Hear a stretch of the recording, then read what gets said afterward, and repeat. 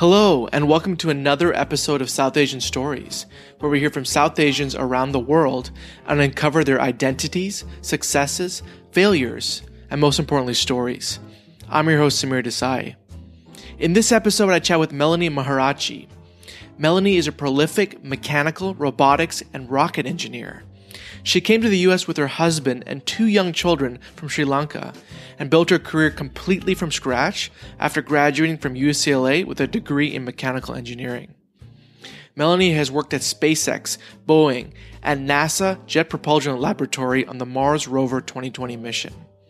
At SpaceX, Melanie worked very closely with the one and only Elon Musk on the Merlin engine design team for the Falcon 9 rocket.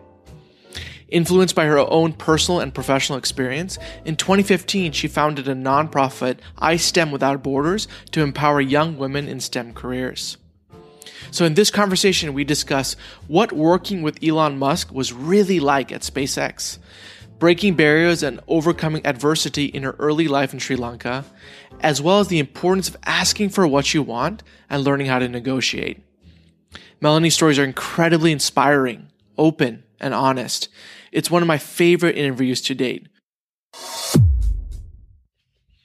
Melanie, welcome to South Asian Stories. Oh, thank you for having me, Samir. It's my pleasure. We are so pumped to have you. It has been an honor to read your story. I first got, nosy to spite it because everyone started posting that Refinery 29 story. Okay. And I read it and I just couldn't believe how amazing your work has been, and I was just so inspired. For everyone listening, Melanie has had a wealth of experience that I'm sure we're going to touch into. But I'd love to just start completely at the beginning, Melanie. Can you tell us a little bit about your background and what your childhood was like growing up? Okay. So I was born and raised in Sri Lanka. Most of my life, I pretty much lived in Sri Lanka. And I kind of lived through the Civil War. Children who kind of grew up in 80s, 90s, you cannot escape the Civil War and the impact of it. And I have two brothers. I'm the only daughter. I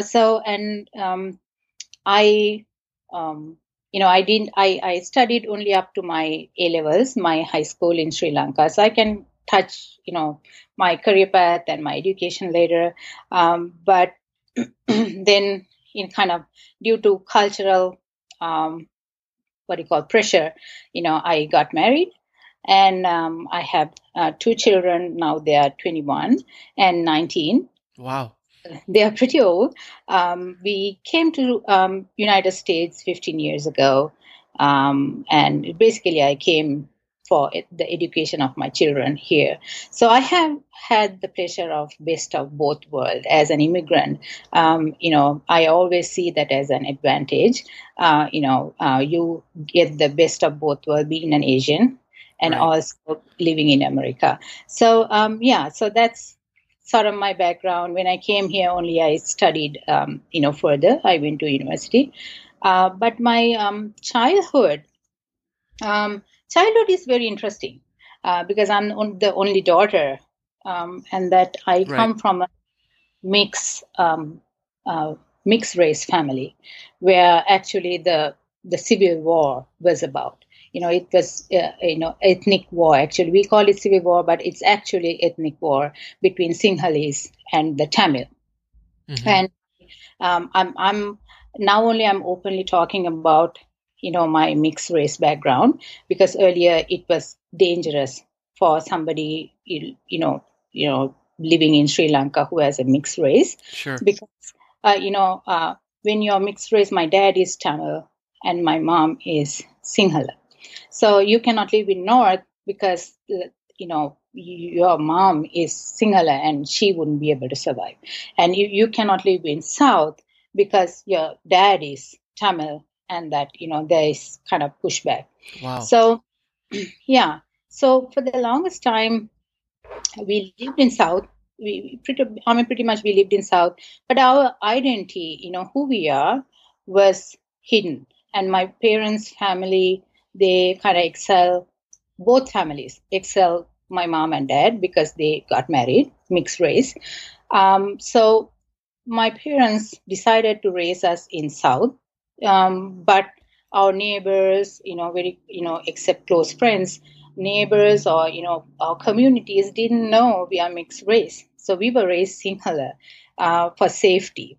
So if you talk about somebody who kind of got affected socially and even education, career paths due to this civil war, I'm one of those people who got like affected being mixed race.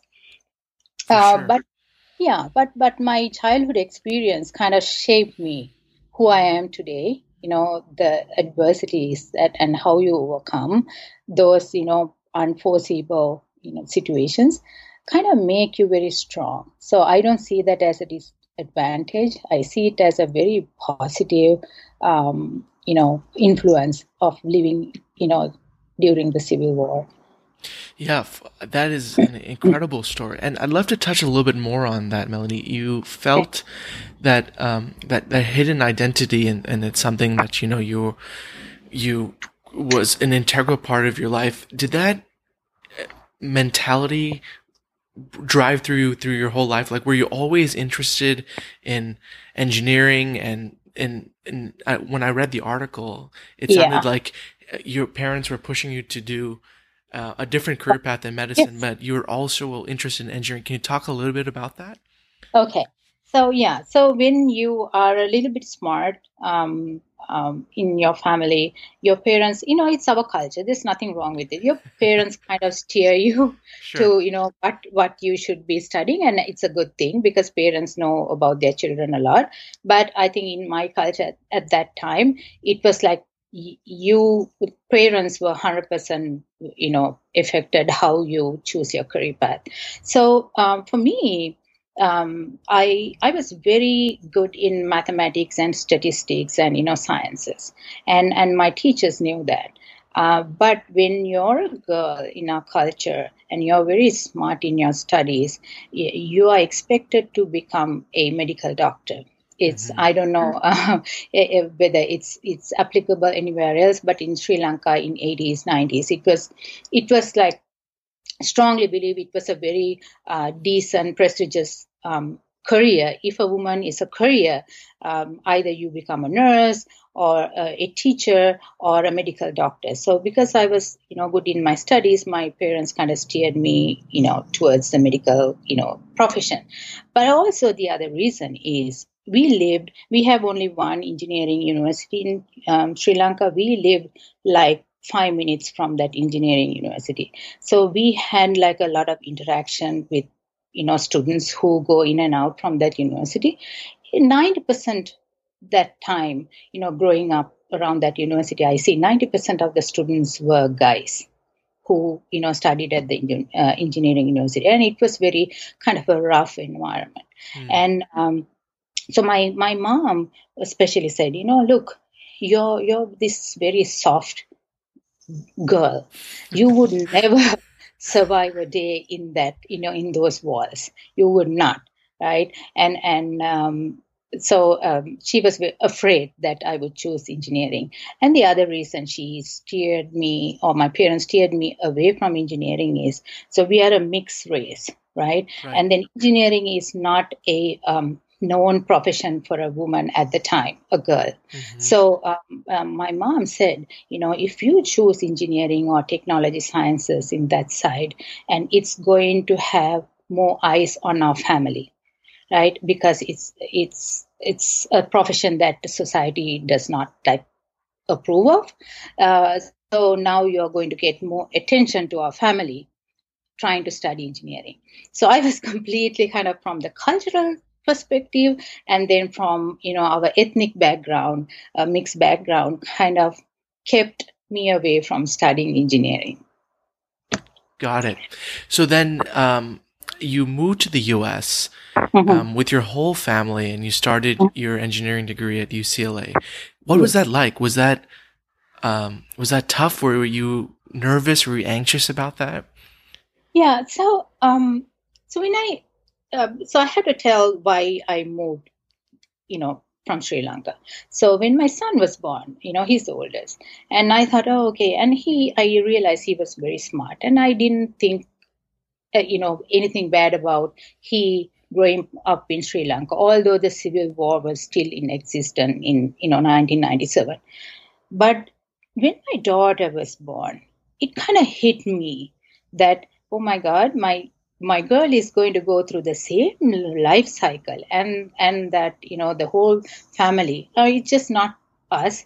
It's our culture. The grandparents and the aunts and uncles and cousins have a huge influence on your decisions, right? Your career and life in general.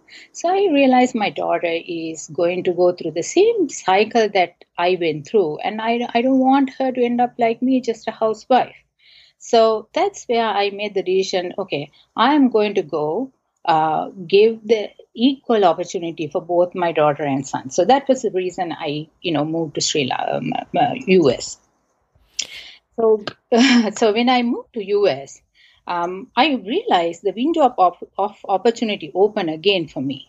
Right, this is a country where if you want, you can have it, you can get it. If you work hard, you can get it. Right, this is a country that with the opportunities. So I come from a place where there are a lot of cultural, effect on your decisions and your, personal decisions. But when you come to America, you are free to do whatever you want within your limits, within your capabilities and the opportunities there. So the window of opportunity opened for me. And so when I applied to UCLA, and that, I didn't have any ACT, SAT scores, and I just like blindly did things, and that I made sure that they worked, like how I got in. I was just thinking, even like after 15 years, like, what was I thinking? Like sometimes less kind of makes you kind of go for it, right? Sometimes more like the more the information holds you back. Yeah, you don't know enough to be scared. You're just like, I'm just going to do it. Exactly. Yeah. So I thought, what am I going to lose? Nothing, right? I'll still continue to be a good mom, right? But nothing for me to lose. So I just like went for it. And I applied to UCLA and I got in. And I graduated within 4.5 years. A lot of people ask, like, when you have a commute of 2.5 hours a day, and then you have 2 young kids, and you are a mother, and your husband is the only breadwinner, how can you go to school full time and finish within 4.5 years? I thought honestly, Samir, I really thought everybody finished in 4 years. And that's what I aim for. And now I know there are people in colleges for 6 years, sometimes 7. I didn't know at that time. So my kind of ignorance played a good side for me, right, at the beginning. I didn't have many people telling me, no, you cannot do it, you shouldn't do it. I just did it. Yeah. You just went and got it done. That's amazing. Yeah, thank you. So once you finished your studies at UCLA, how did you get your start at SpaceX? Okay. So when I graduated in 2009, it was the height of the recession. Yeah. Yes, it was really, and I was very naive, right? I thought, okay, I am graduating from a very good technical university. I will be having like lines of jobs that I will be selecting. How naive and, how naive I was, right? That's what I thought. I'm a good engineer. I'm graduating from UCLA. I will have 3-4 jobs lined up, which I had. Right, but due to downsizing, due to the recession, 2 of those jobs kind of dropped, between cracks. But also the other jobs that I was competing, my peers, and not just UCLA peers, anybody in that during that time who graduated, they had internship experience. Right, for me, I couldn't do an internship because I was spending time with my children during summer. We didn't have kind of finances to put them in daycares and, and then send them to programs, summer programs. So I kind of stayed with them, did my part as a mom, and I was hoping that I would get a job when I have an engineering degree. And that's was very naive person of me, thinking for 4 years, didn't do internship. So when I graduated, I didn't have a job, and that July went August. So I graduated in June 2009. And, my mentality was so down and I was upset. Sure. I started doubting like the system, right? All this time I was like, had so much high hope of system and me having a good career. Yeah. So I found myself, I'm very modest and very open. So these stories I have told many, many times. So I'm not ashamed to say that, because sometimes when you graduate with, right GPA, right degree, sometimes you don't have a job, but that's not the end of the world. That's the message I want to pass to the listeners. So I didn't have a job, and I found myself, in career fairs, diversity career fairs, various career fairs. And that I found myself in internship career fair, right? So I thought, okay, at least I am lacking internship experience. Let me just go and become an intern and get my experience and then get a job. That's smart. So I went to this internship, career fair, and that everybody, one after the other, rejected me, saying, you cannot be an intern when you have a full degree, right? So I said, I'll be a super intern. Right. And, I come with a full degree. I have this wealth of knowledge. Like, what stops you? Right. But, there are like certain protocol that all these companies have to follow. So one hiring manager, for my good luck, one hiring manager who was at that career fair with his friend recruiter, he said, you know what? Go sign up for some program online. I don't care. Right. Then you are qualified as an intern because you're in a educational program. So I signed up for a UCLA online master's program second day itself, and that week after I got qualified to become an intern at L3. So I started my internship at L3 Communication as a full degree holder. That was the first time they hired an intern with a full degree holder. So that's how I started my career. But I love that ingenuity, Melanie. What I'm hearing over and over again is you hear a barrier and you said, you know what? I don't like, what is my way around this? There's got to be a way. And I love that courage and just that resourcefulness to say, hey, I can do this. Yes. And that's just an amazing story to hear.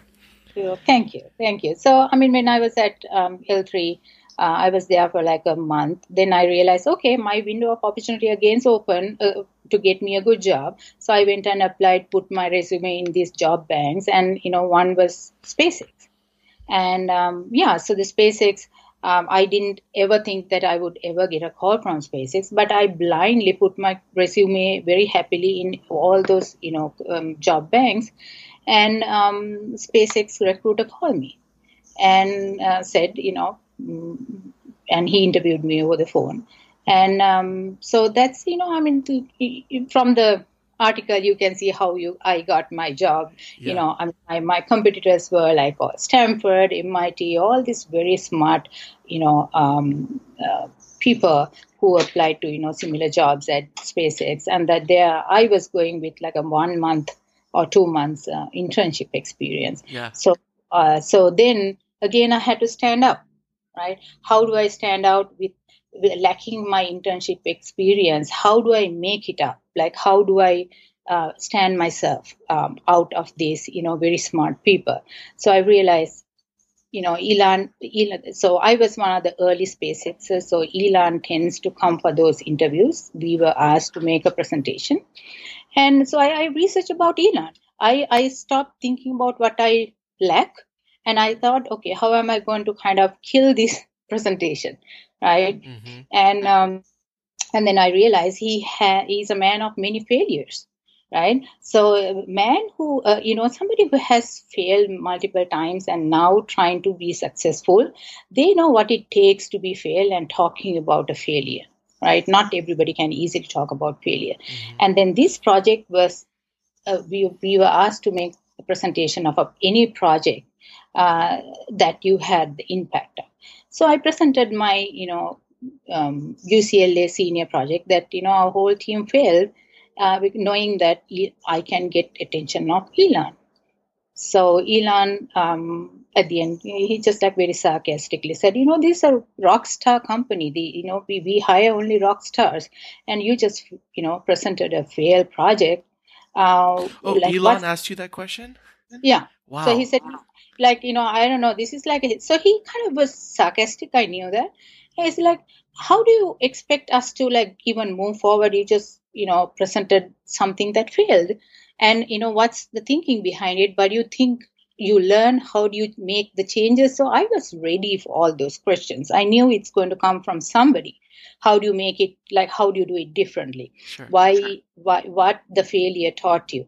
So I kind of explained, what the failure taught, and I told him this particular failure will stick in my head and in me for the rest of my life. It's a very slap. It's a big slap for my ego, because our team was like a good team we had. But our team, we had 13 teams. I told him our team is the only team who had 2 girls. So there were 50% women in our team. So we were looked at as, okay, the girls failed the project kind of attitude. So it was a big ego slap for me as a student. Mm-hmm. So I told him, Elon, I will, because this happened very early on in my career, I make sure that this will never ever happen again in my career. So are you not happy that you are going to hire somebody? You will hire somebody who has failed before, so that you're not going to be at that cost. So he started laughing. And that, the conversation was very smooth afterwards. And that when I went home, I had my, job offer in my email, the same day. Melanie, how did you feel about that? That must have been, what was going through your head? It was unreal. I really thought, okay, I did my best. And I thought, okay, this was a risk, but I did not think, even if I get a job offer, it will be the same day job offer. I thought there'll be so many interviews followed, and that, somebody in that team, there were about 13, 14 people, including my department VP and my team. So somebody would just pick out what I'm trying to say and my strengths and just give me a chance. That's what I was hoping for. But I didn't think it was the same day. So I was very happy. This mature women jumping up and down never happens. It happened to me that day. I bet. Just to think of how far you came, and just seeing that in your inbox was just got to be, I imagine, a huge source of validation that said, hey, I can do this. Yeah. Out of all the obstacles I had, I made it to this point. Not many people get this chance, let alone with my background. That's just, that's amazing. Wow. Yeah. Yeah. And then I had to emphasize one point too, right? Another point. This was a job mainly electrical engineering, but they needed mechanical background, but it's mainly you have to understand a lot of electrical side of it, right? And I was just a pure mechanical engineer. And, I believe it was the VP. He asked me, so how do you feel about this job? Because you don't have electrical background, you have mechanical background. And I'll tell you why, I was an electrical major for first year. And then I switched my major to mechanical engineering. 2 things, because during labs, I was very afraid to get electrocuted. Growing up, we had a broken iron, and we had uniforms, and I ironed my brothers and my uniform, and pretty much almost every day I got electrocuted, spark, shock. So I was afraid of the electrical engineering, so I kind of switched to mechanical because of that. I didn't want to do more labs with electricity around. And when I was asked how do you feel about doing a more electrical job as a mechanical engineer, it's oh sure, no problem. I slayed all my electrical classes. We had to take classes, so I just kind of sold myself, although I was dead scared of this job. right? So that's how you do it. Like you just like you shouldn't your personal fears should not stop you from becoming, who you are. And it's, I always tell people, like, you are the barrier. Like, you are the one who is always doubting, and say you're a woman, you're a minority, you don't know this, and that we find a lot of reasons not to do things, and that it shouldn't be the case. Yeah, that is such amazing advice, and I think more people need to hear that because, you know, what I think about it too, Melanie, is the mental barriers you put on yourself.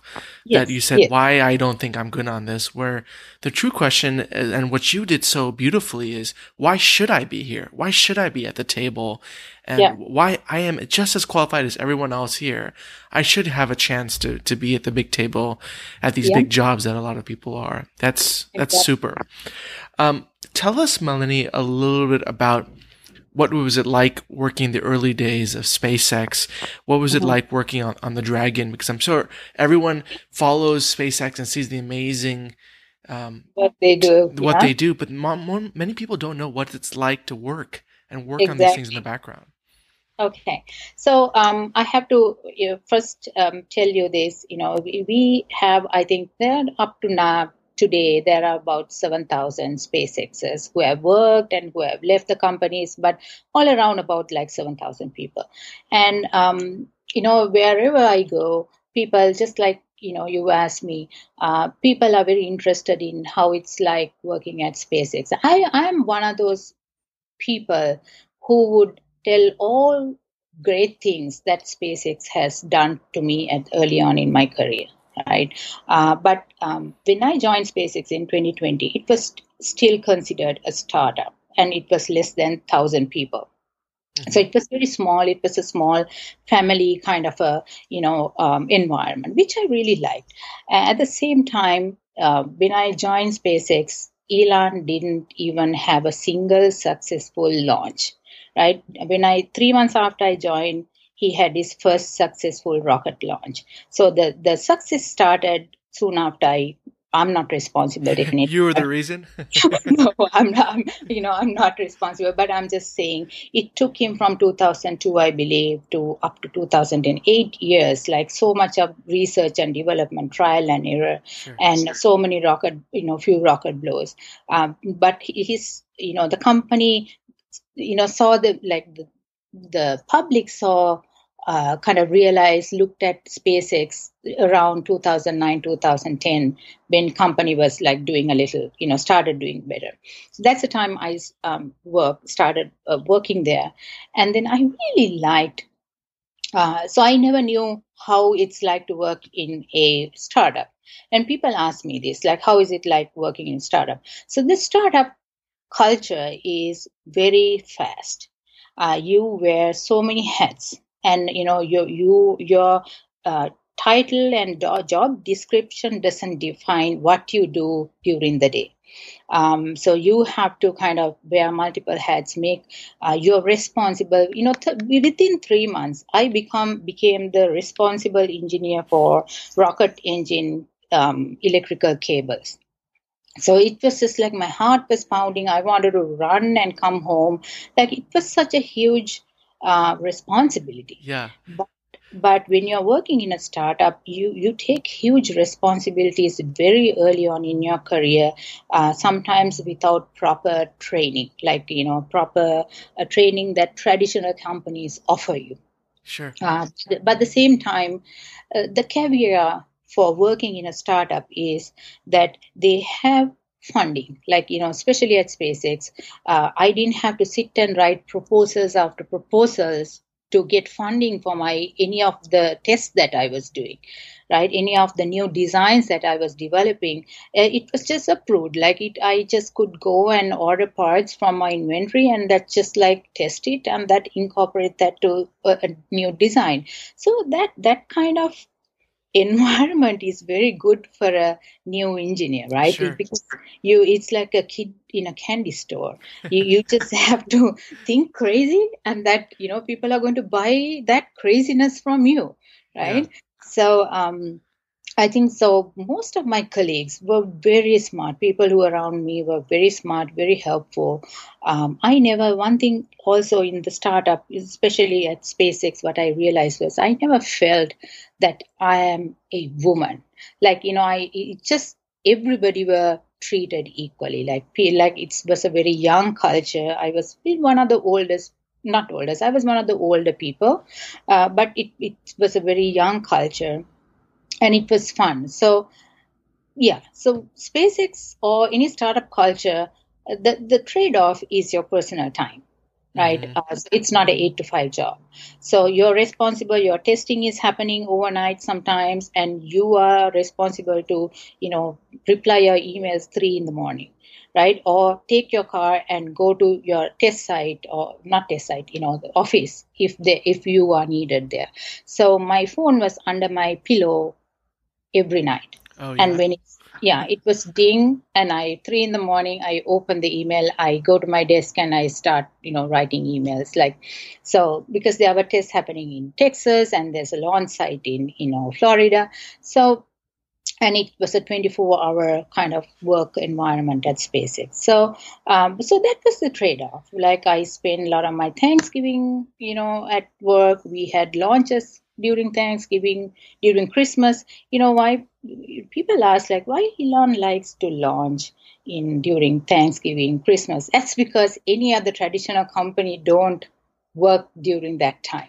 Yeah, so the launch pad is free during that time, Sure, right? that makes Smart. sense. Yeah, but he provided, the turkey and the family, the entertainment, like you name it, like you get sucked into that kind of environment when you don't even realize. And then after 4 or 5 years, you realize, so, oh my God, like where do I have time for myself and my family, Sure, right? So, sure. so yeah. But then I became such a good engineer, a better person, better professional because of my experience at SpaceX. So I always count most of my success to my early, career at SpaceX. Yeah, because they said, "Hey, Melanie, we'll throw you into the deep end, sink or swim. Yeah. Here's a massive amount of responsibility. We Yes. want you to take over." So, Yeah. talk to us about how you dealt with that. Did you um, just learn on the job? Did you query your colleagues? Like, what did you do to say, "Hey, I don't know how to do this"? How did you Yeah. figure it out?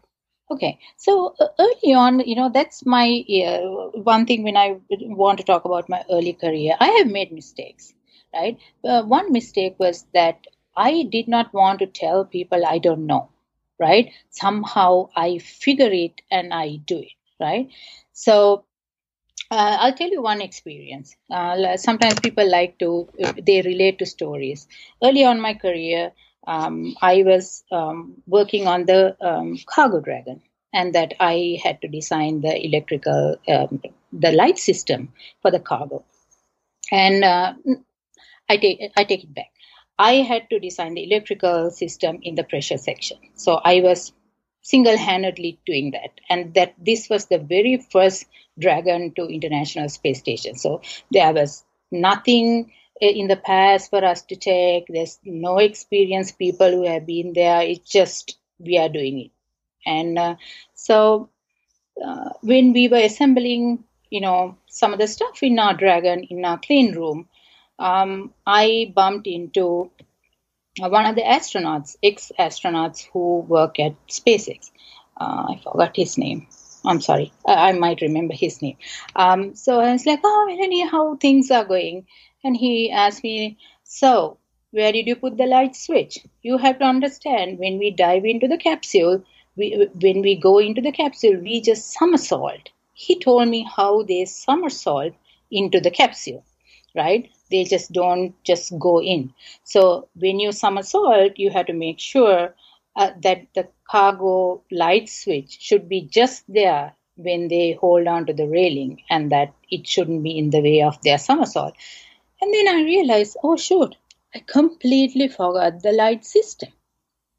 I Hmm. we were so busy, doing all the electrical path for this, and I forgot really the light system.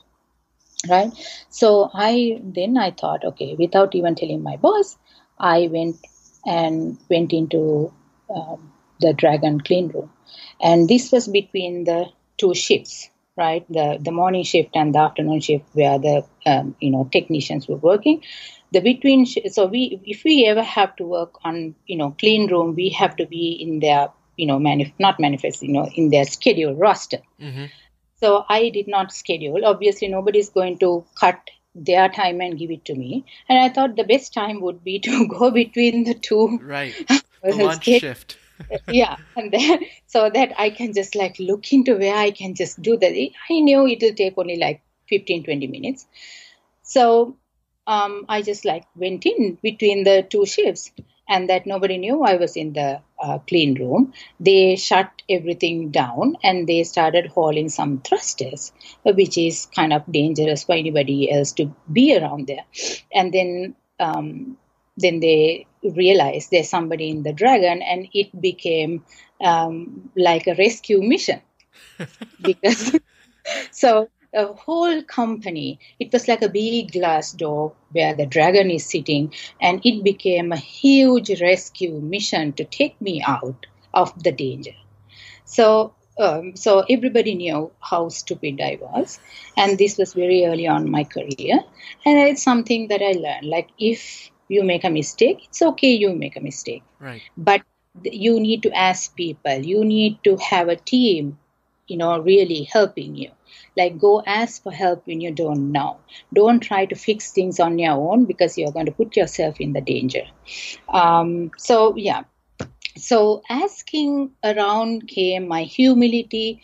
I ate so many slices of my humble pie over the years at SpaceX. I became very humble, and it's not like I go around saying I don't know.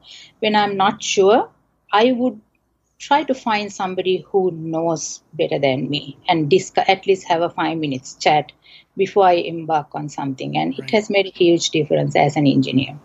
Right. No, that is a super point, because asking for help when you grow up, it's like it's not admitting weakness, it's showing Yes. your maturity. Just Yes. as you realize in your situation that, hey, it's okay to ask for help, because Yeah. everyone is in this together. And I love that takeaway. That's wonderful. Okay. I would love, and this is more of a personal question on my end. There has Okay. been a ton of media inquiries into Elon and his life and his, his ups and downs and lefts and rights. Can you Okay. talk to us, Melanie, about your experience working with Elon as your manager, ultimate manager? And did you get Okay. to know Elon as the person versus Elon as the, caricature that he is sometimes in the media? So yeah, sometimes what I see in the media, especially now, it surprised me, Samir. Mm, Right? The Elon Musk that I knew at that time is a very caring man, but he's not emotionally very open person. Like I felt like he lacked empathy at the beginning, but that's his personality. When you're a very ambitious entrepreneur, you cannot, I feel like, you empathy part is sometimes missing. At least they shield themselves from that empathy. That's what I see. But I have sat with him at many meetings. I was working on the Grasshopper, like vertical, the vertical landing mission very early on. We call it Grasshopper. So he didn't want this particular mission to be a public thing, right? He didn't want NASA to know about it. He said, let's figure it out. Let's just design it and then present it to NASA. So it was like a very, it's a project that a few engineers, about 15-20 engineers were part of. So he wanted to know, like, every second week what's going on. And so I had the pleasure of kind of interacting very closely with him during that project. Um, I He is a very smart person. By what I mean is, like, no, he knows everything about a rocket. the rocket, every little detail about the rocket. He knows every little detail about the dragon. And I often wondered, like, how come? Like, is he super genius? Is he that educated, right? So, I'm just trying to kind of get some of his kind of knowledge and way of leadership, right? How he leads things. I'm kind of try to kind of. So I was very curious, and one thing I noticed was that every situation, every problem, he breaks it down to levels or steps that he could understand. So everything he thought was in steps, right? So I thought it's a very smart way to learn things, by just breaking it on your own to small steps that you can learn, right? So, but he was a very impatient person, right? I appreciate his quality, because his company was growing rapidly, so there was no time to relax and kind of, oh, I'll give you the answer in 4 days kind of thing, right? So when he asked, he needed answers very quickly. And I remember one time he asked me something I was not prepared for, and that I stumbled, and he realized I was BSing. He chased me out of the room, right? And I was very upset, and that my boss came and said, yeah, forget it. He's not going to remember that he even chased you. Sure enough, like in the evening, he met me at the hallway and it's like, hey, man, how are you? And just like, he just left. So he forgot. Short memory span. So that's a good thing, right? Nothing is, in professional world, something I learned from him is nothing is personal. Like there's nothing that was personal to him that he scolded me. So I that I kind of learned from him is just like, work is work. Yeah. I don't take things personal. So that's where I kind of grew my thick skin, just associating around him, knowing how he does business, knowing how he thinks, knowing the type of questions he asks, and how you can see how his wheels are turning in him when he's at meetings. Like, he's very attentive. So and he's a very, he has 4 children, I believe, like 4 sons. He's a good father. He sometimes take around his sons and explaining things, and he's a good man. And he realized that I have young kids, and so he had a lot of empathy for people who have challenges. So the Elon that I knew at the time he was and still is a good man. Mm-hmm. It's just that when the business becomes so big, and that sometimes you get caught in situations, and people are always looking that one little black mark to talk about. Right. But he's really a visionary. He's a good businessman, a good entrepreneur, and he's a good boss.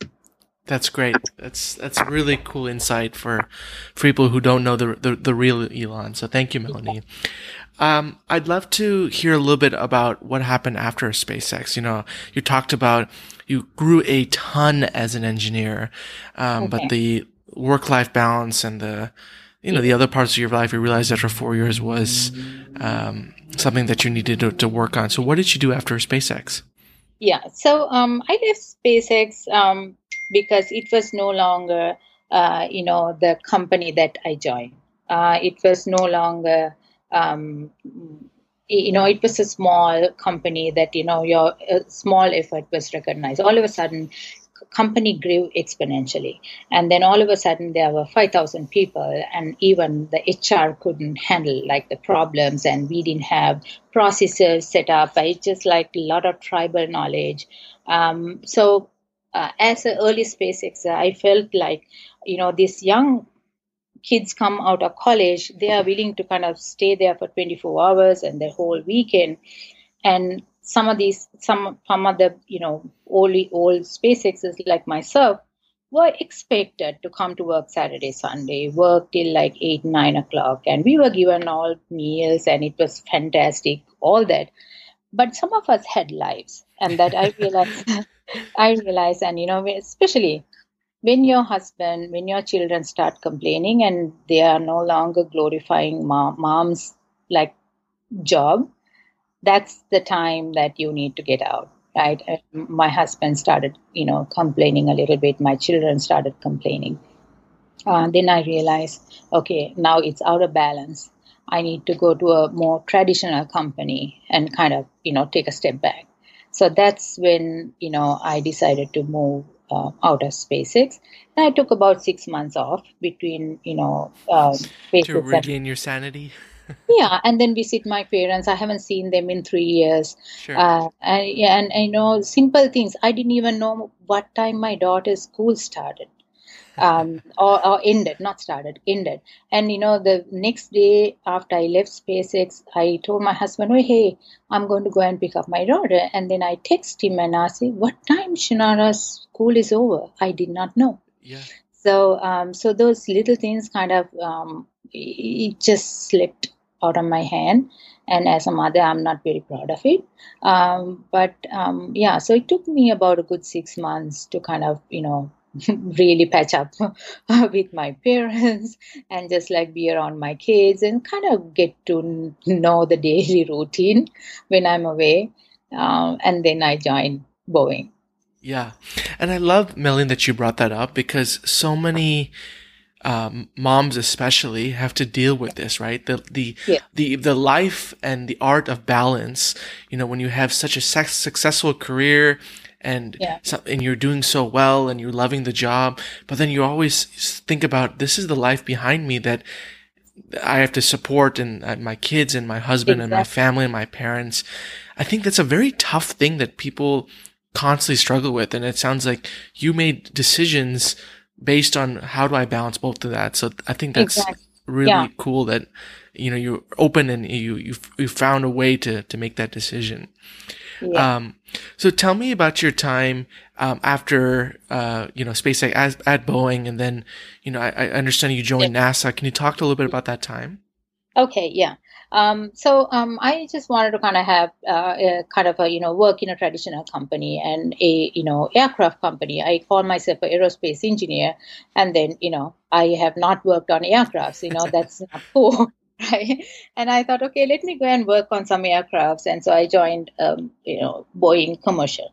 Um, but the thing is, company was really traditional in the sense it is an old company, right? Yeah. So they have kind of figured out all their processes, the engineering, but also it's a very responsible company.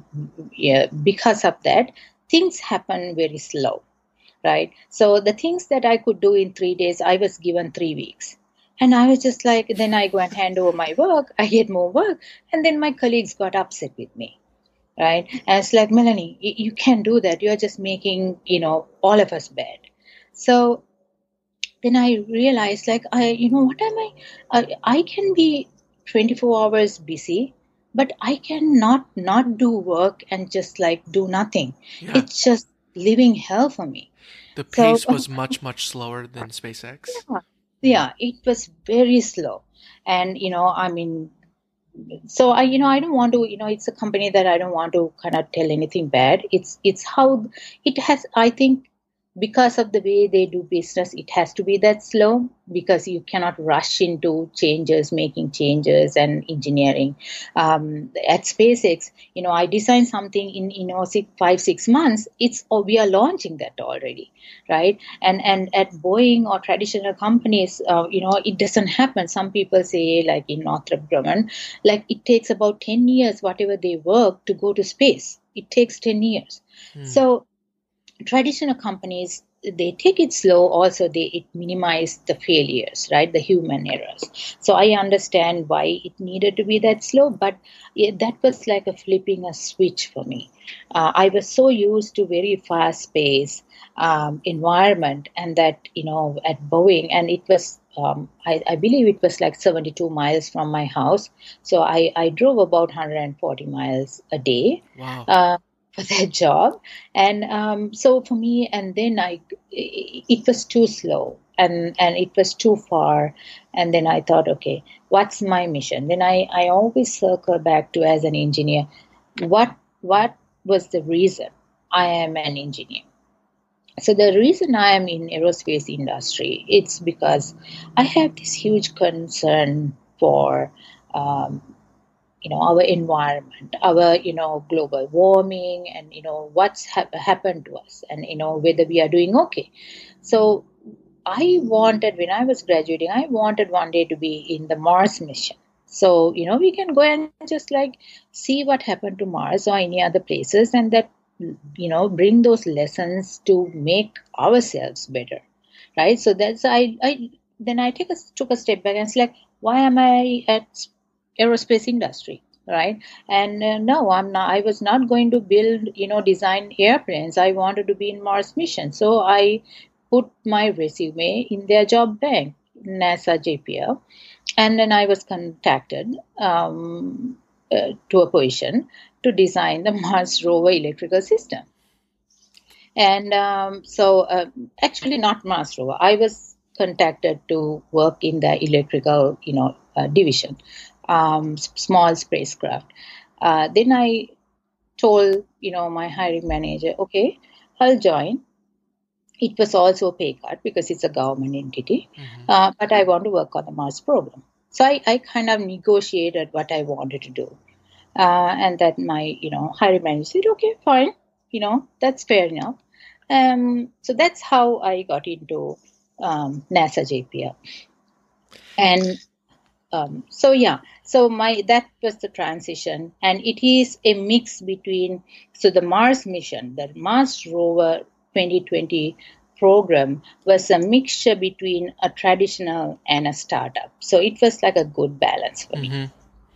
Wow. And I love just the variety of experience. Like you went from a fast growing startup like SpaceX to a very slow moving but blue chip company like Boeing. And then you ended up at the JPL NASA working on the Mars 2020. Just the complexity of all those experiences are just amazing. And one of the things I want to underscore, which I love, Melanie, is you asked for what you wanted. Exactly. And said, hey, I'm interested in this Mars mission. How can I get there? And that I think is a point that many people realize is like, if you want something, you have to ask for it, because the worst they can say is no, but you need to ask for what you need. Yeah, and then you work around it, right? So a lot of women, I'm not a huge, like, people say, you got to be a feminist. Like I grew up in a very traditional and a culture, and then now I'm in United States, so I have the best of both worlds. I am a feminist, but not like a huge feminist, like, oh, women are like the greatest, and it's not like that. We have our own strengths, we have weaknesses. One thing we see weaknesses is women don't ask. We like to complain about things that we never asked, right? So how can you complain about things that you never asked? So my advice to a lot of women is just like, if you want something, ask. At least negotiate. Learn how to negotiate. There are so many videos out there, especially Harvard Business School has put out how to negotiate your salaries. You need to negotiate. You tell what you're worth. Don't be shy about it. So, I realized by the time I came to JPL, I have, grown much away from that shyness of my, Sri Lankan personality. And I thought, okay, I'm going to ask. Like, worst thing he would say is no. And then I would say, okay, then give me the job and I'll make sure that I somehow go into the Mars program. And because I'm a very charming person, I know somehow I get my way around. Yeah. So, focus on your strengths, but don't be afraid to ask. That's amazing. That's an amazing piece of advice. I want to touch a little bit about your work now, of what you're doing currently with iSTEM Without Borders, your nonprofit. Can you talk a little bit about the mission and the work you're doing, and why you're so passionate about it?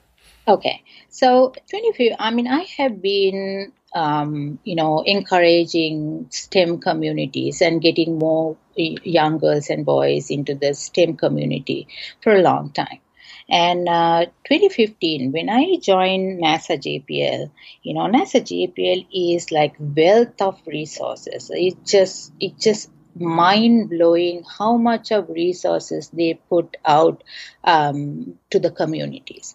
And it just, the teachers, we can bring the teachers, give them tools, and we can bring students from, any school you want.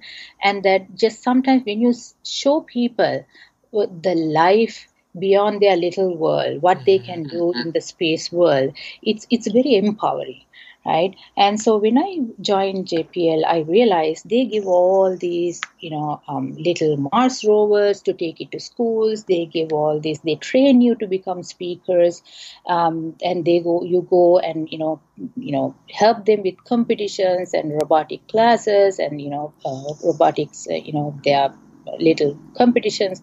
So only thing NASA doesn't do is paying for your expenses. They give all the resources. They don't give time out, not time out. They don't give time away from work, and they don't pay for your expenses. So, and I realize it's important also for me to empower these young men and women, especially young girls. So I had to opened a nonprofit just to cover my expenses of me going into places. That was my the simple goal for my nonprofit. But once I started, going out through my nonprofit and empowering these young women, a lot of things flashed back to me about my own career and the roadblocks and how our culture, the STEM community, whether they are even geared to retain people like myself. And I over the years of being an engineer and working on very crucial cutting edge projects. One thing I have realized, whenever I had to put together a team, I made sure my team is highly diverse, not just women and men, it's just minorities and all kinds of, educational level, right? Because I realized when your team is rich in diversity of thoughts, you put out, cutting edge technology, you put out projects or products that are very competitive, very unique, right? Sadly, aerospace industry is still a boys' club. I don't want to kind of segregate people, but it's just all white men. And so what happens is when similar people are in teams, your output becomes similar. It's the same. And then we are in this world competition, to be, the superpowers of this technology. You have to be diverse. Your teams have to be diverse. So my reason for me to kind of take a full head on my, nonprofit was to not only encourage young women and men, high schoolers, I don't kind of, separate them. I encourage anybody. But once women come into our workforce, we have policies.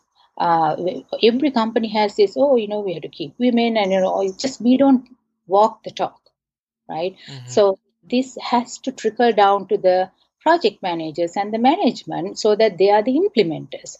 But in America, that's not happening, right? So my nonprofit is a way to advocate how to kind of retain and progress these women down the pipeline. Otherwise, once you go to the board level or the level that that real decision making happening, you have less than 20% women.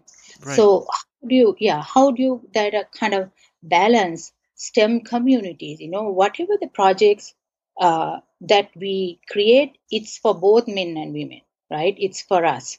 So how do you create projects with just 20% women or minority involvement, right? That's my goal. So my nonprofit is to kind of make sure that we have women and the minority take part in this design and development. Not only that we retain them, and they become part of the new technology. Man, that is so cool. That is so cool. I'm so glad that you had this vehicle to give back and help people who are interested in this and may not have their eyes or minds open to what is possible to get there. So that I'm very, very happy that's going so well.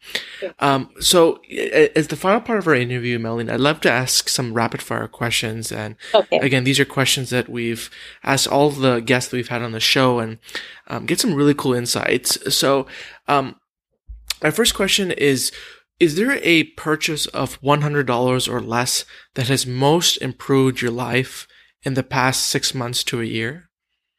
Okay. So I have two things. I have two things that I wanted to, talk about. That it's not purchase; it's just an investment. Okay. Right. Perfect. Last year, during summertime, I decided to apply for an MBA.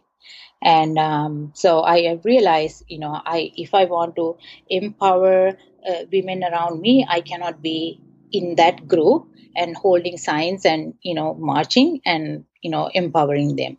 I have to have a quantum leap in my career. So I place myself at the table where the decisions are made. So that was the reason I decided to, apply for MBA. So I chose 4 schools. And to applying to MBA, it's about like $100 to $200. But I chose 4 schools, and I thought either one of those 4 schools, first one, whoever comes back and say yes, I would take, right? So I chose Judge, Cambridge, UK, and then Harvard, Stanford, and what else? I think 3 schools. Okay, so when I was writing my personal statements, that's when I learned, the MBA, process, application process is very rigorous. Mm-hmm. So they ask a lot of questions that gives a lot of insight to who you are. So that means you have to be very truthful to yourself, and you have to be very open when you're writing those statements. And, for 2 months, I was writing and rewriting those statements, and then made me realize, wow, the amount of work and the road path and my background has, it's like a self-reflection. We often don't do that. Right. Right? Sometimes you have to self-reflect of what your life journey has been.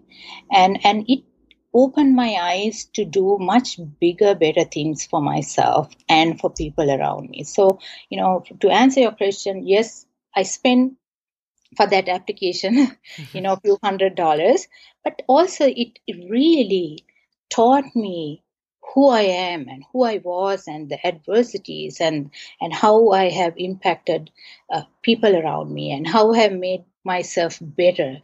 And then I realized I cannot stop here. Right. My 2 children, my daughter went to college this January, and everybody say, oh, you're empty nesters. Both your children are gone, right? You should be traveling world, relaxing. No, the personal statements really taught me that I have, my best years are yet to come. Uh-huh. So I realized that's like one of the worthwhile investments for me to, write those personal statements in these 3 colleges. Right. That's amazing. That's so cool. And the other thing is just that I love dogs so much. My husband does not like dogs. For so many years we debated on that, and at least once he slept on the couch because I was upset. And but 3 years ago he just walked in with a puppy, and I think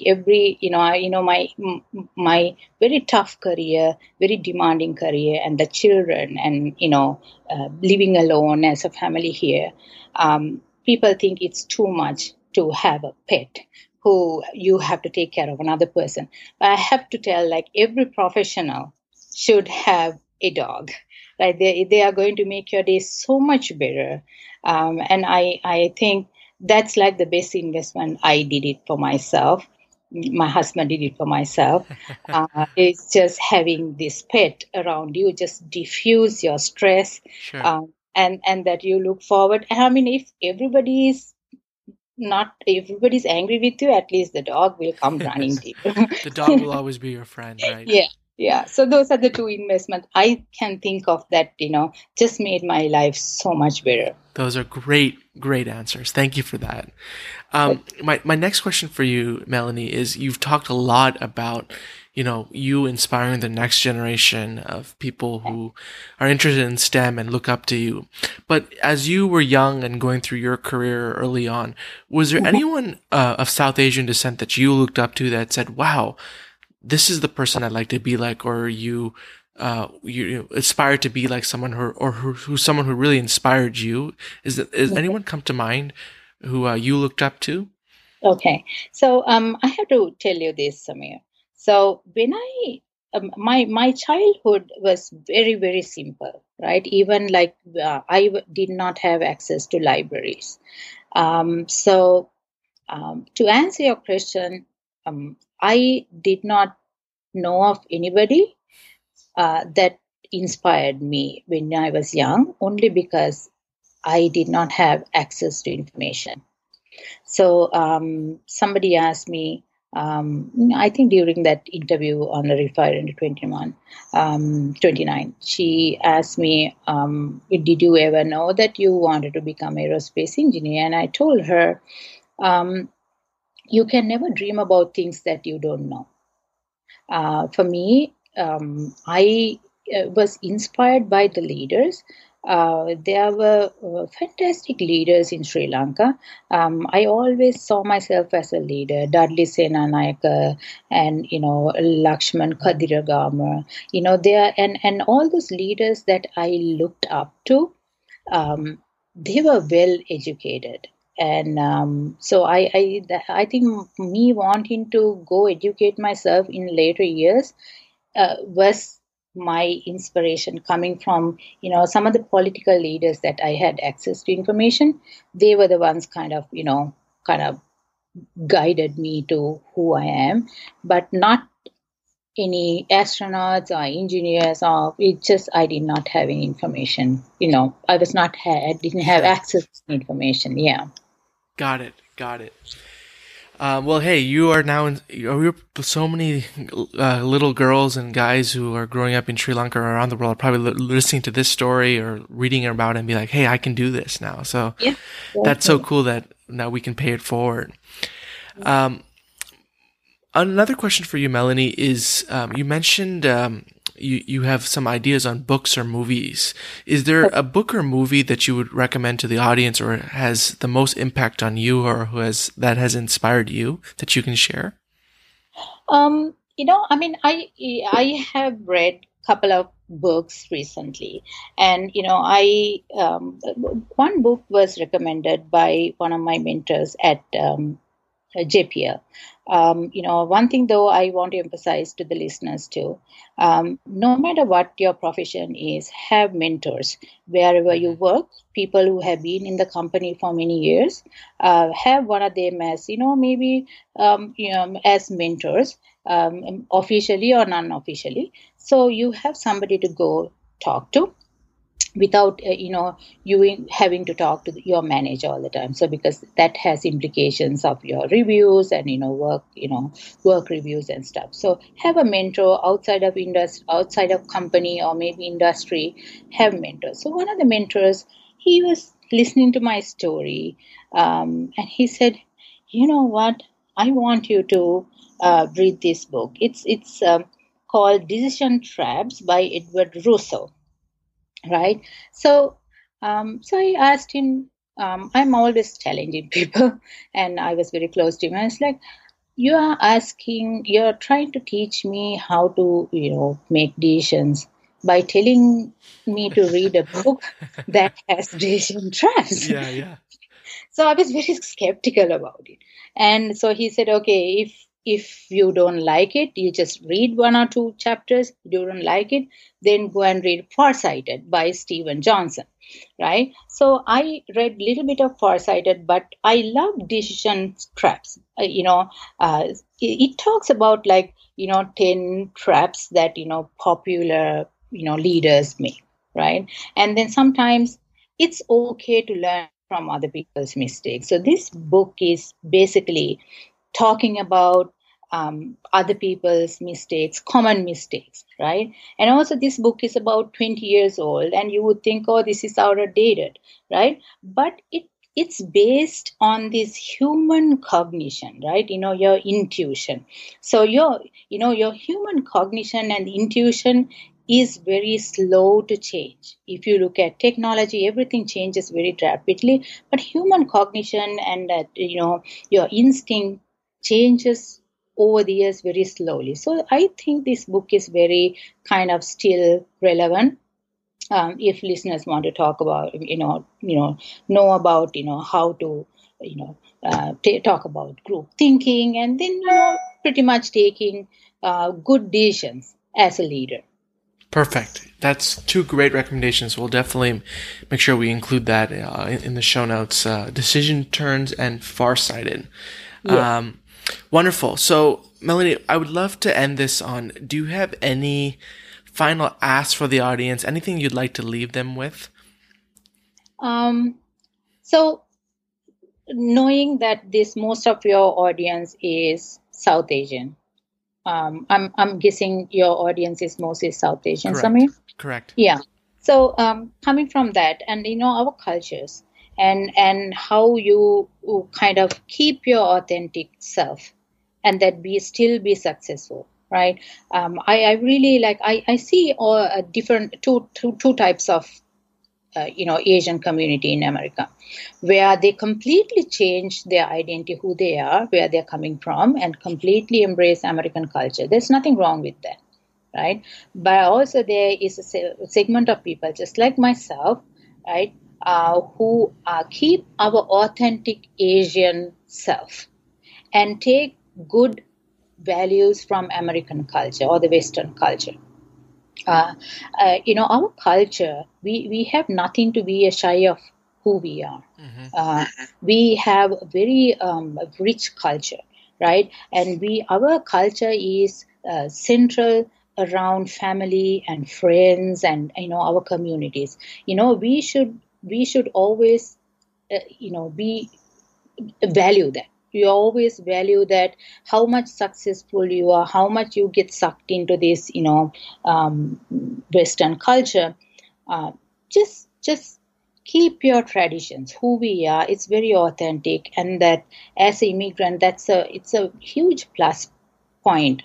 Don't think being an immigrant living in a Western culture is a disadvantage. Take it as an advantage, because you're at the end of the day, how you impact your community is what is going to matter. Whatever your job title, the great work you do, all that will be forgotten. But at the end of the day, what will be remembered is who you are and how you impact your community and culture. Yep. That's wonderful. That is so wonderful, Melanie.